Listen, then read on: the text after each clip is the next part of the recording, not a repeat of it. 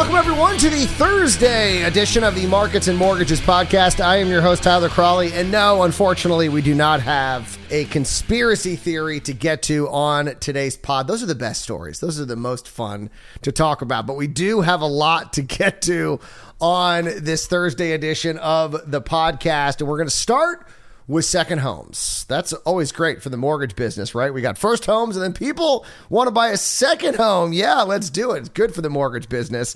And here's the good news. They are up in September after a summer slump. We are now back above where we were, but not as high as we used to be, if that makes any sense. We're kind of like in a Goldilocks situation right now. So demand for second homes has jumped 60% higher than it was before the coronavirus pandemic, but that is well below the 112% record that we saw in March, but it's higher than the 40% that we saw in July. So like I said, it's kind of in between. It's like a happy medium, like a Goldilocks situation. Taylor Marr, the Redfin deputy chief economist. Oh, and by the way, that's where we're getting this information from. Taylor Marr said in a statement that a new rule announcement from Fannie Mae probably helped contribute to the slowdown with regards to second homes, saying, quote, the market may have overreacted to the Fannie Mae rule a bit, which would explain why we've been seeing demand for second homes bounce back because they, by the way, they got rid of that rule. So now mortgage companies, the original percentage with regards to portfolio and overall pricing, we're now back to where we were, which has been a good news for the mortgage industry. Mortgage rates, of course, are on the rise as well, which is likely creating a renewed sense of urgency. So if you're on the fence, now's the time to get out there and buy that second home. And so there's a lot of factors all kind of happening at once.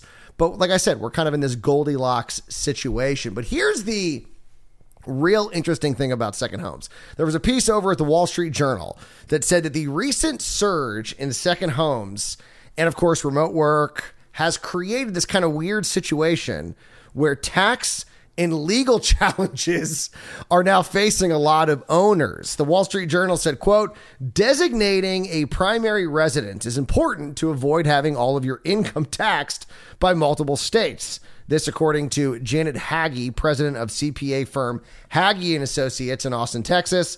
She said, quote, you prevent that by keeping track of the number of days that you are in a particular state. Now, this used to be something that only the uber rich really had to deal with. They got homes all over the place and trying to figure out where their domicile was undoubtedly something that their accountants figured out. But now you have people who are still rich. Obviously, if you have two homes, you're probably categorized as rich, but you're not that level of rich where you have people around the clock working to try and figure out your tax situation.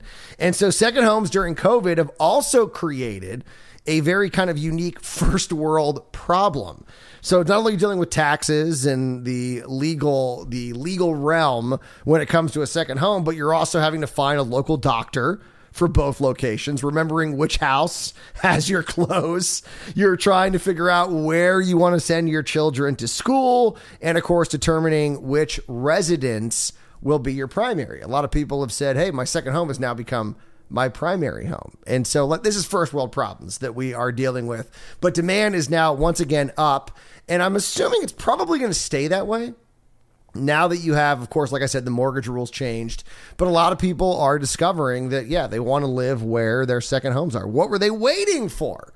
Let's move to those places. And that's interesting because we also got some data this week from the quarterly report that comes out from the Wall Street Journal and Realtor.com. It's their Emerging Housing Markets Index.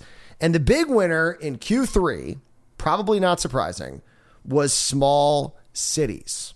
And like I said, it's not surprising because of the home appreciation. A lot of people are like, hey, my dollar goes a lot further. The number one city in this index was Elkhart, Indiana, which bills itself as the RV capital of the world. They were the number one spot in Q3 here for this index.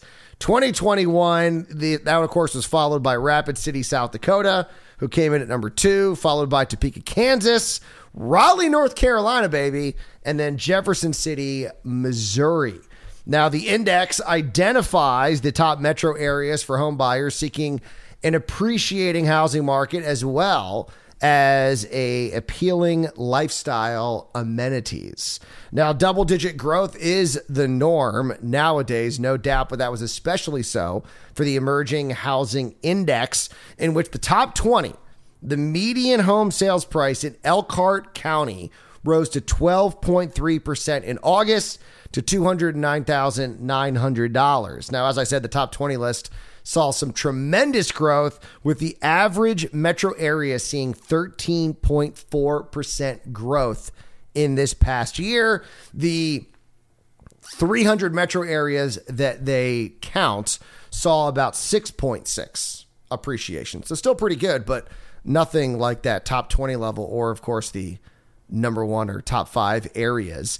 And here's the great news. North Carolina, where I broadcast out of, 3 metro areas in the top 20. You had Raleigh, Burlington, and Durham Chapel Hill. And where I broadcast out of, Wilmington came in at number 33. So North Carolina, as someone who lives here, I can back that up. It is the place to be. And I have a feeling North Carolina, or Wilmington, I should say, where I'm from, is slowly moving its way up that chart.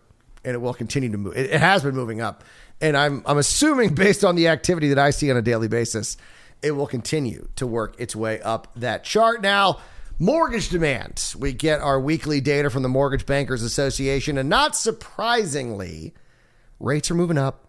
So demand moves in the opposite direction. Normally, that's the way that it works. I think last week we actually saw a rarity where mortgage demand actually jumped up. But for the most part, when rates are moving up, you're going to see demand somewhat subside, mostly because of refis. And that's kind of what we saw this week.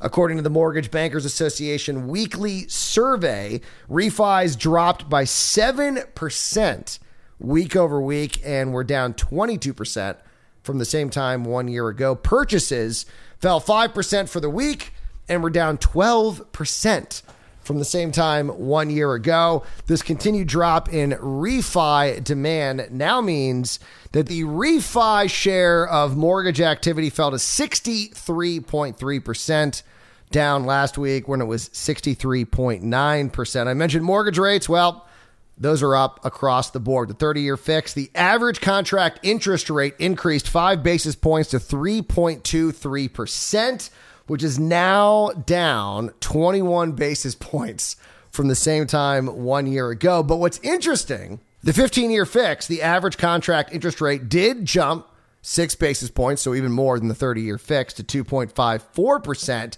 but that's still below the 2.61% that we saw at the same time last year.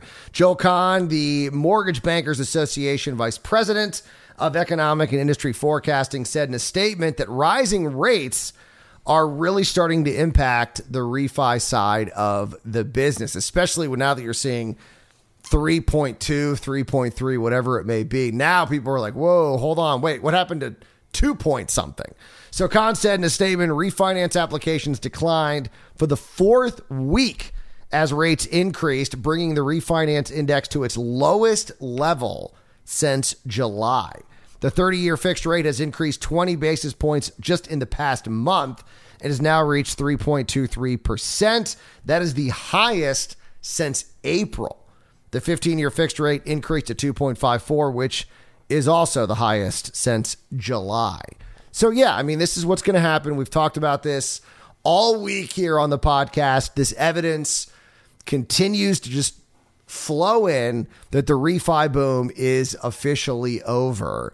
But here's the good news. If you're in the mortgage business or in the real estate business, purchases are still on fire. I mean, last week, the only reason the mortgage demand index was up was because of purchases. Refis were still down last week. So purchases are still hot, especially in the smaller places where the dollars stretch a lot further. And even in places where that's not the case, like in Wilmington. I mean, houses are expensive. I mean, sure, they're not as expensive as they are in, say, New York, but they're expensive for North Carolina, and people are still wanting to buy homes here. Destination locations, because they're like, you know what?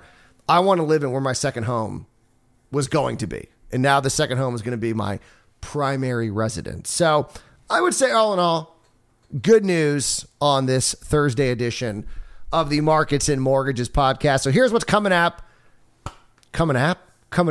this morning.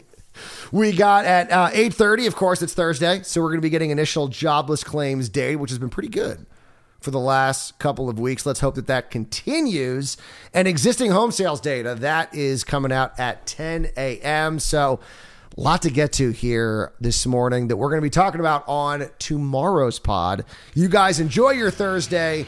I'll talk to you on Friday. And remember, as always, do not wait to buy real estate. You buy real estate and wait.